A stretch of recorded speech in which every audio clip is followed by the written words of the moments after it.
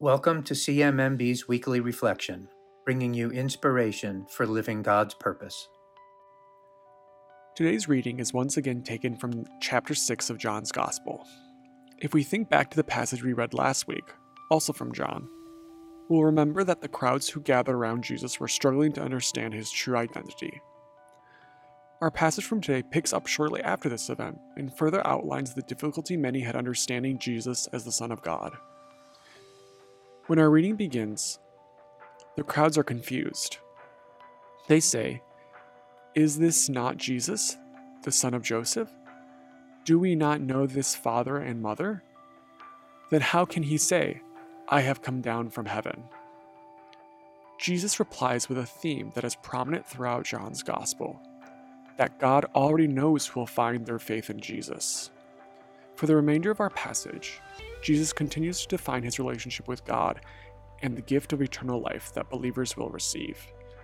Jesus' words urge that those who wish to believe shift their perspective. In doing so, they will receive the gifts of their faith, just as we do every time we celebrate the Eucharist at Mass. A shift in perspective is sometimes easier said than done. We pick up values and habits from our parents. We discover our interests and identify our goals through schooling. We train ourselves to be experts and practice methods and operations while building careers. But when those lifelong perspectives are challenged, even when for good reason, it's not always easy to adapt. We saw this firsthand at the start of COVID-19. Doctors, nurses, and caregivers around the world dedicate their careers to serving others. But when the pandemic hit, their roles demanded so much more from them. They responded heroically, with an unwavering commitment to their patients. But it took a toll on their own well-being. In our 2021 Summer Impact Report, we reflect on the challenges of our teams faced while serving during COVID-19 and our response to support them. CMMB developed a volunteer effort to equip our teams on the ground with the skills to build resilience, deal with grief, and care for themselves and others. Under these extraordinary circumstances, this support has never been more important. But that doesn't mean it was easy for our team to take on. An impetus for resiliency training in the first place, said CMMB volunteer Teresa, was the knowledge that healthcare workers are not trained to care for themselves, but rather to be stoic, which is counterproductive to good healthcare.